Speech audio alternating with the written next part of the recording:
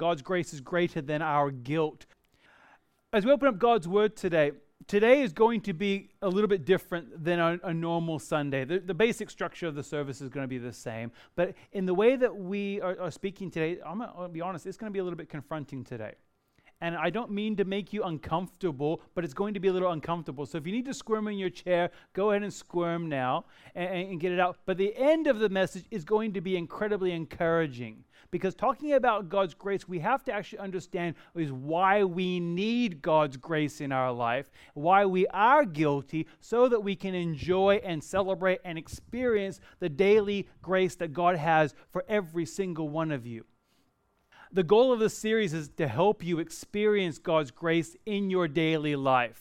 And our principle for today is this. And every single Sunday we have a principle that we seek to apply to our life. And our principle for today is this. God's grace is greater than my biggest sin. God's grace is greater than my biggest sin. I feel this way often. God may prompt my heart to do something, and instantly the very first thing that comes to my mind, without even having to consciously process it, my first thought is, I can't do that. God may prompt my heart to go talk to that person, go do something. Sometimes it's small, sometimes it's huge. And my very first thought is, I can't do that. And oftentimes it comes from a lack of a full acceptance and a lack of fully experiencing the grace of God in our daily lives. Because we go back and we think to ourselves, I don't have enough, I'm not smart enough, I don't have enough resources, don't have enough opportunity, and then we often think about the things that maybe we've done in our past, the sinful past. And we think to ourselves, well, I can't do that because back 10, 20, 30 years ago, I did this, and therefore I cannot do anything for God. And we carry around these burdens year after year, decade after decade, and they begin to sever our potential with God and what He has for us. So God's grace is greater than my biggest sin. And what we're going to do this morning is we're going to set a foundation of an introduction, and we're going to talk about some of our responses, and then we're going to face reality at the end with some application. Hebrews chapter number 11 is often referred to as the Hall of Faith, or the chapter of faith. And it talks about by faith, Noah went out and did these incredible things. By faith, Abraham went out and did these incredible things. By faith, Joseph and Moses. And all these people that did absolutely amazing things. And then you get into chapter number 12, and it gives us the source of faith. Because it's all well and good for you and I to say, just have faith. But faith is only as good as the object of that faith. I'll give you fair warning. I will not purposely let you down. But if you put all your faith in me, I will fail you.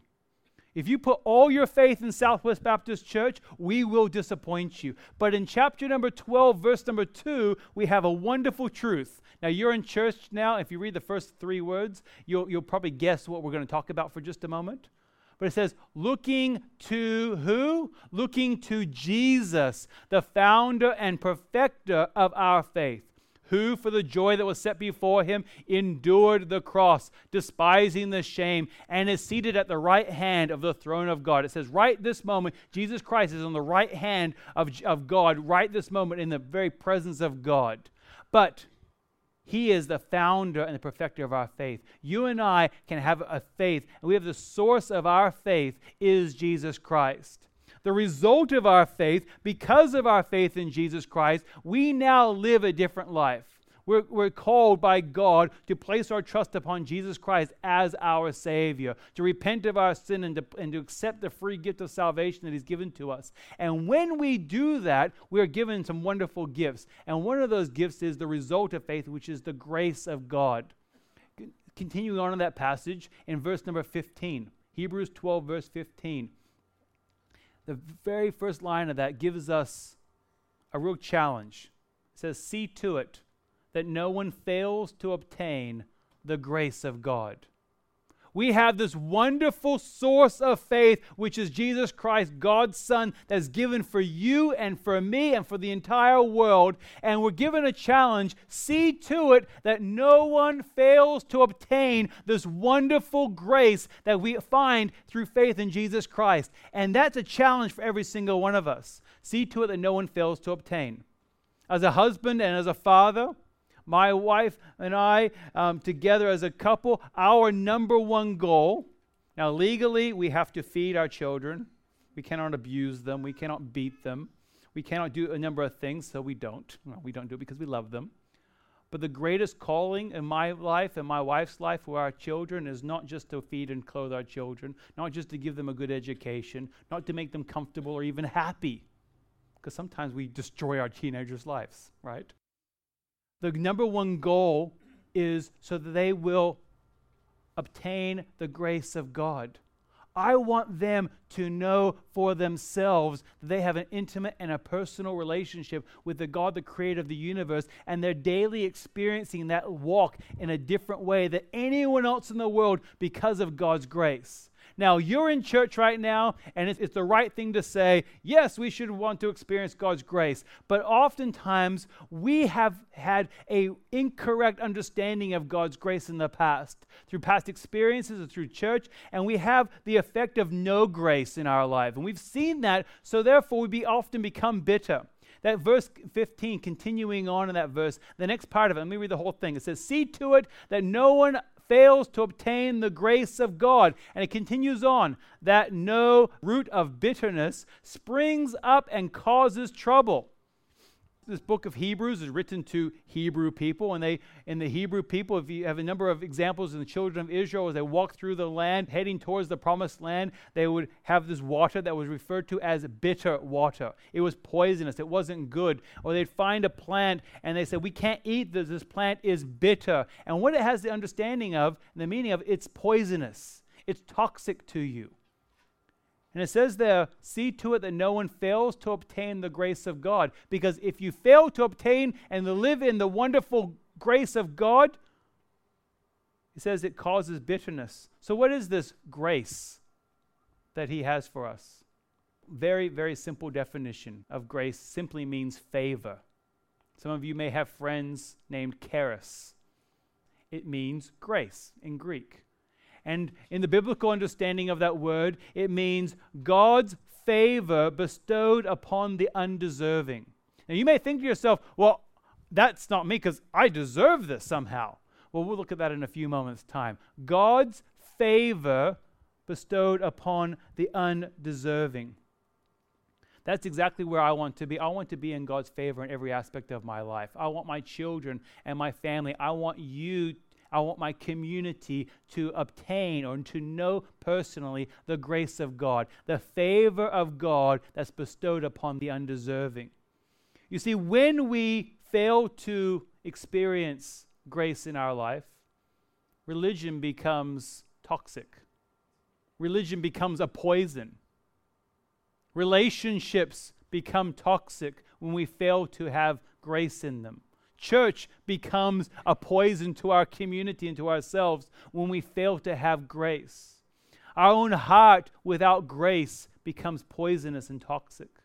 So therefore, there's some incredibly important application that we must make in your life and also in my life. And this has been a really wonderful week, also, but a tough week, because everything I preach, I have to first of all apply to myself, and that's tough.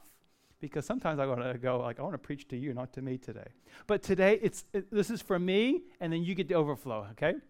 So let's look at the scripture, and let's look at what our response is. Our natural response is to be naturally defensive. That's our first point this morning. When we are confronted with the fact that we are guilty, we're sinful, we do wrong, we naturally become defensive. Now, in your mind, you may instantly have thought to yourself, not me, I don't become defensive, maybe that person does, but I don't do that. Well, I have a list. We have the word deny and compare and justify and minimize. We naturally become defensive when we're confronted with something. We don't naturally say, I'm guilty. From children all the way up to adults, we carry this around constantly. I don't think any of us, and myself included, have ever been pulled over by a police officer and said, no, I actually was going faster than that. Will you please give me a bigger ticket? No, none of us. We naturally say, no, it wasn't me. It was the other person. I wasn't speeding. You must have got the car beside me somehow. We naturally think that way. And with our children, we think, well, it was the brother. It was the sister. I had 2 sisters, and I was blamed for everything as a kid growing up. We naturally begin to deny. We deny that it wasn't me. We don't want to admit that we're guilty. Because remember I said in the very beginning, today is going to be a little bit confronting and uncomfortable. And some of you are thinking about other people right now. Let me encourage you, let's think about ourselves for just a moment. Because we begin to deny, we don't want to admit our guilt. We compare ourselves with others because we passionately defend ourselves by comparing ourselves to somebody else, thinking that somehow because we've done wrong, but it wasn't quite as wrong in our eyes as someone else's wrong, then therefore we're not as bad as somebody else. Or we justify it by rationalizing what we do, in that we think to ourselves, it was bad, but it was for a good cause. Or we minimize the impact of it. We think to ourselves, well, it wasn't as bad as you say it was. It wasn't as bad as God says it is, which we'll look at in a few moments' time. We've been playing the blame game since the very, very beginning of time. And if you want someone to blame, because we're playing the blame game, let's blame Adam. But really, it's us too. From the very beginning of time, and God created the earth, and he made man, Adam. He made a woman, Eve. They were perfect. They were living in the Garden of Eden, and they have everything that they ever wanted in life. They were free. They're confronted with an opportunity to do wrong, and they take right away. He says, go be fruitful, multiply, fill the earth and subdue it, but don't eat of the tree of the knowledge of good and evil. And they instantly go to that tree.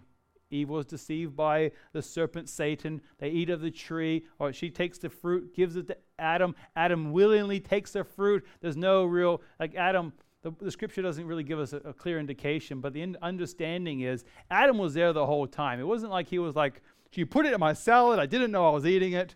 It wasn't that way at all. He knowingly took the fruit, ate it himself. He individually sinned himself.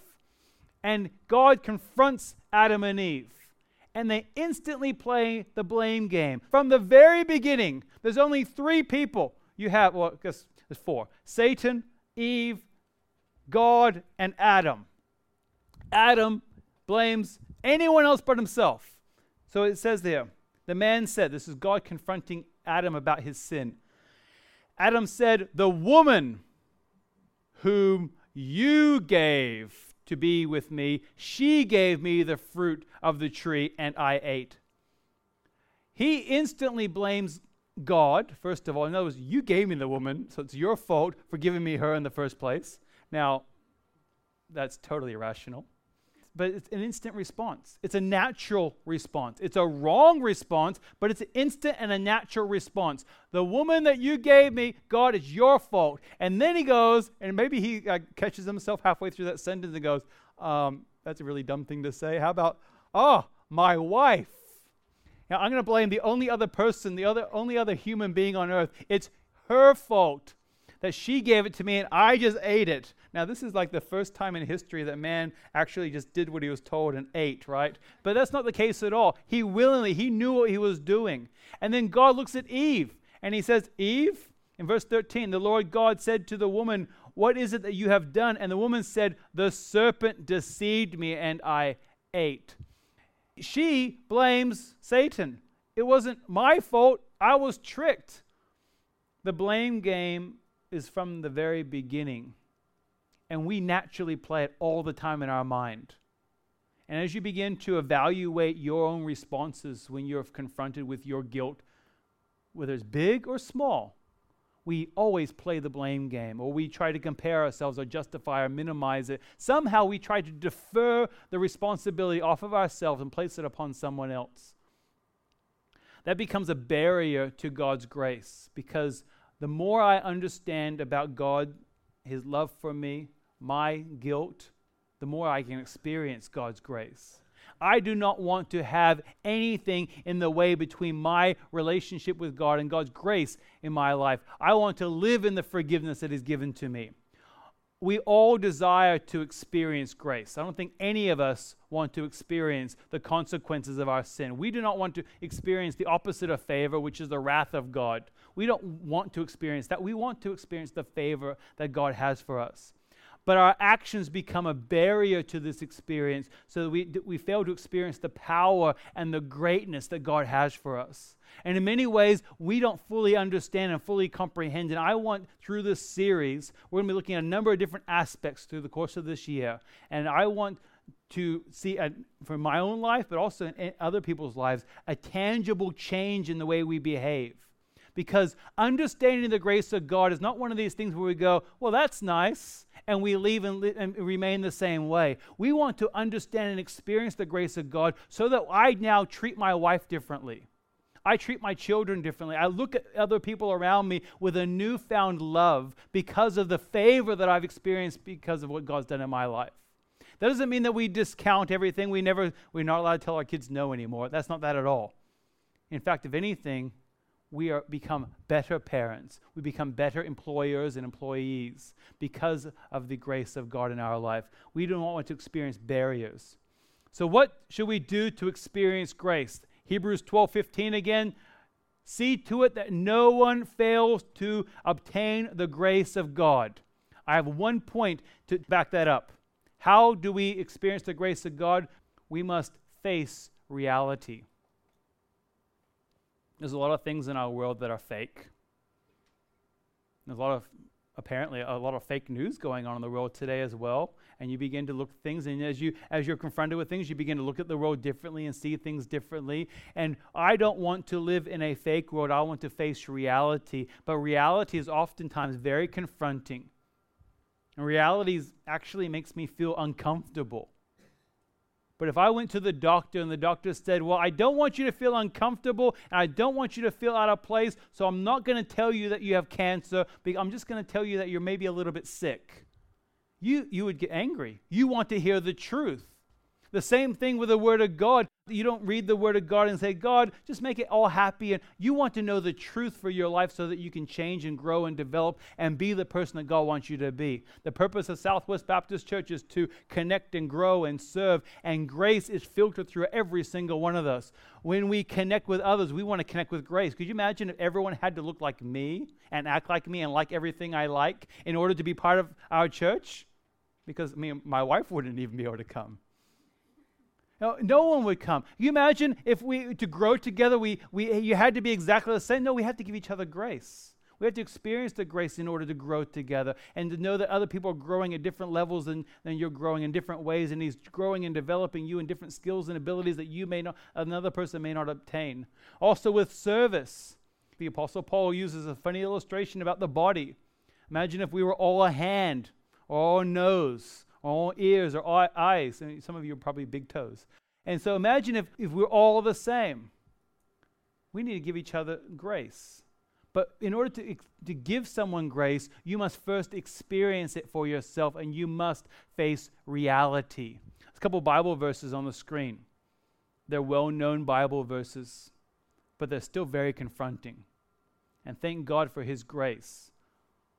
Romans 3:23 says, for all have sinned and fall short of the glory of God. Romans 6:23, for the wages or the payment of sin is death, but the free gift of God is eternal life in Jesus Christ our Lord. I have a statement that I want to share with you. The ability to appreciate God's grace is in direct correlation to the degree in which we acknowledge our need for it. Now, you may need a few moments to process that, because I did. Your ability to appreciate God's grace is in direct correlation to the degree in which you acknowledge our need for it. A teenage boy growing and developing goes into the fridge multiple times a day, and they're yet to be filled because they have a desperate need. They're dying because they haven't eaten in 15 minutes. And they know that they have a need because their stomach is ripping their body apart and it's eating them from the inside out unless they fill it with something that will help them grow. In a similar way with our understanding of grace, I understand my sinful condition. And that's our first point here. to face that I am a sinner. Jesus gives an illustration to a Pharisee, which was a religious leader, a man named Simon. And there was a woman that came and was ministering to Jesus, and this Simon, the Pharisee, was looking at this woman and basically thinking, Jesus, why are you allowing this woman to be around you at all? And Jesus tells Simon a powerful short story called a parable that I think you and I will understand. It will help us understand that statement of our ability to appreciate God's grace is direct correlation to the degree in which we acknowledge our need for it. I'm going to read Luke chapter number 7, verses 41 through 43. A certain money lender had two debtors. One owed 500 denarii, the other 50. A denarii was a day laborer's 1 day's wage. So they would go to work, and at the end of their day of work, they would be paid 1 denarii. This one man owed 500 days' work. Another man owed 50 days' work. Both a lot of money. And their debtor goes on, when they could not pay, he canceled the debt of both. Now, which of them, this is Jesus talking, which of them will love him more? Simon answered, the one, I suppose, for whom he canceled the larger debt. He said to him, you have judged rightly. And go down to verse number 47. It says, but he who is forgiven little loves little. The more you understand of who you are, the more that you actually accept who you are rather than denying it or comparing it or minimizing it, the greater you'll be able to experience God's grace, because you will be able to see what he's done in your life and then see it lived out in the lives of others also. First of all, our first point there when facing reality, we must face reality that I am a sinner. Notice I said I am because I want you to personalize this, because it's me too. I am a sinner. Romans 3:23 says, for all have sinned and fall short of the glory of God. I did a little research on the Greek word all. And do you know what it literally means? It literally means all. In fact, let me read you the definition. All, any, every, whole. It means everybody. So there's no exception. It says there, every single one of you are sinners. That's not really a nice thought at all, but it's true. Remember, you go to the doctor tells you the truth because that's the kindest thing to tell you. It says there, for all have sinned and fall short of the glory of God. That word fall short has the understanding of missing the mark. God's standard is perfection. Anything outside of perfection is missing the mark. You may miss it by a little bit or miss it by a lot. You've still missed the mark because of your sin. If you're shooting a basket, as a basketball game, and I don't know about missing because I got it all the time. But hypothetically speaking, you shoot and it bounces all around the ring, and it bounces 5 times, which is amazing. 6, 7, 8, 9, 10, it rolls around and then finally rolls out. You don't get points for effort. You don't get the points unless it goes through the ring. You may be that close, but you still missed. That's what that verse is saying here. For all have sinned and fall short or missed the mark. Now, some of us have missed it by different levels, but remember, we're not comparing. We're not being naturally defensive today. How do you respond when you hear that you're a sinner? It's uncomfortable, isn't it? And we often think through those natural defenses. But the reality is we're all sinners.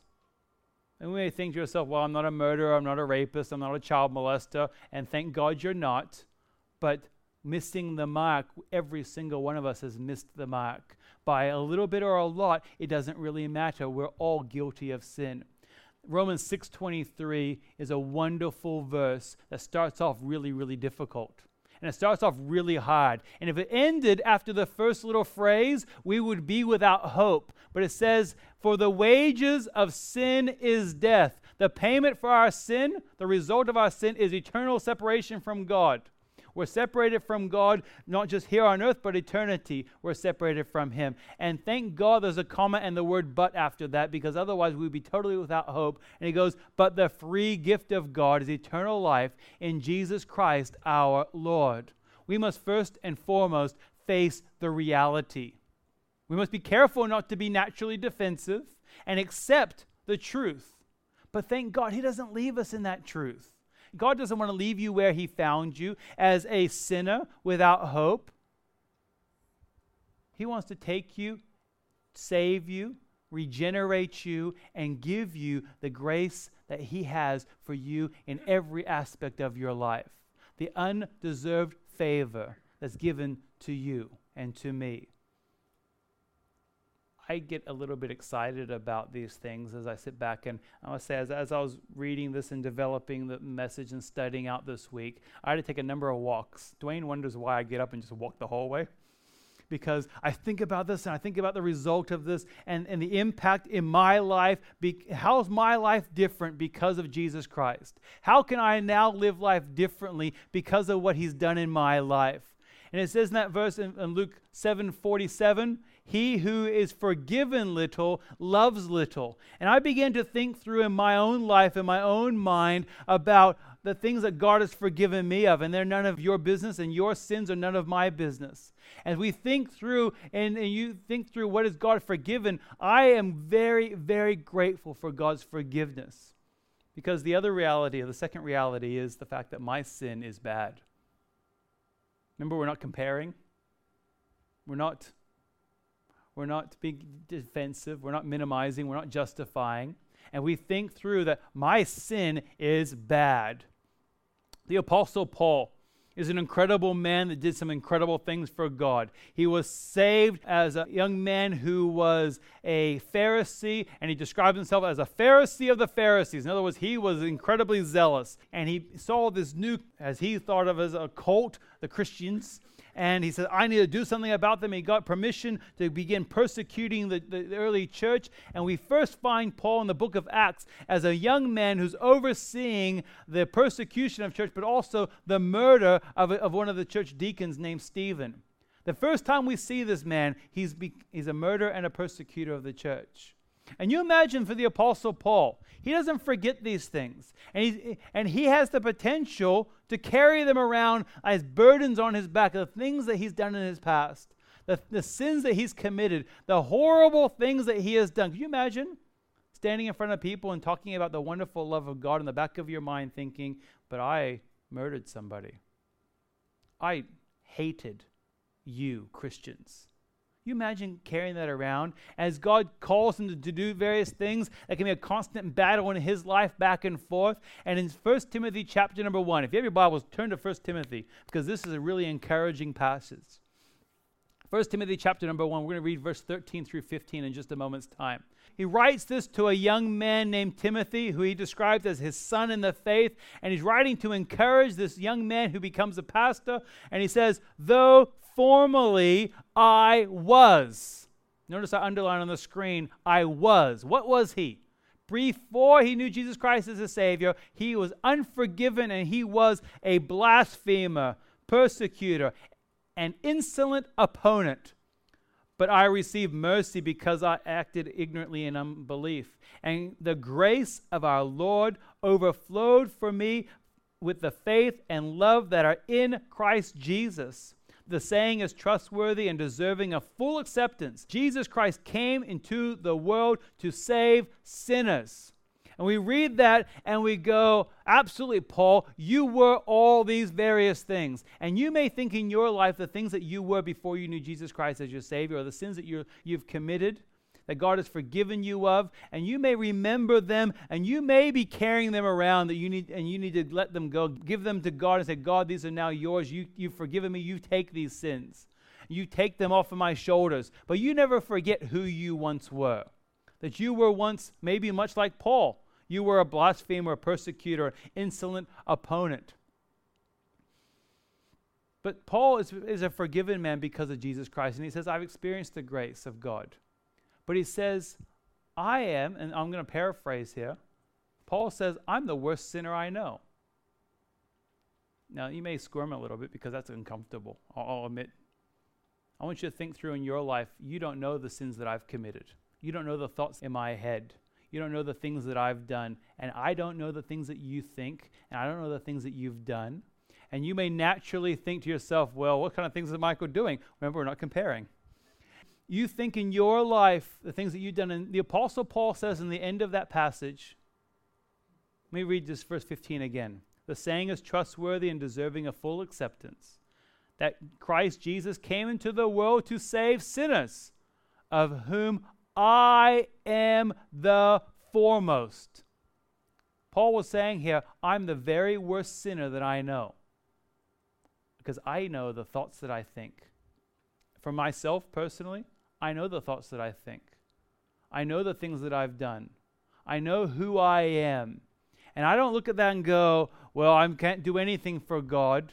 I can't do anything. I just have to carry this around. Somehow I have to work this off. The Bible says that he comes and he washes us white as snow. He cleanses us from all unrighteousness. But what we can enjoy is that grace is greater. That's a new way of living. God's favor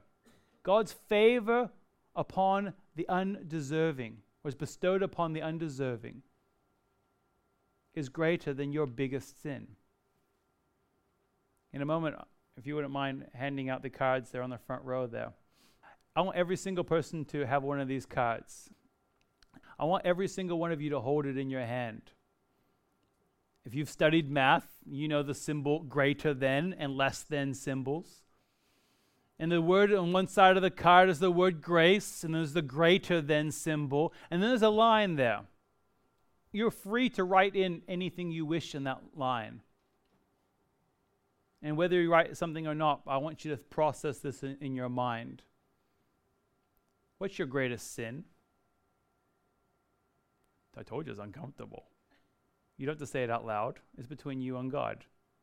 But you look at that and you think to yourself, grace, is it greater than my greatest sin? My biggest sin?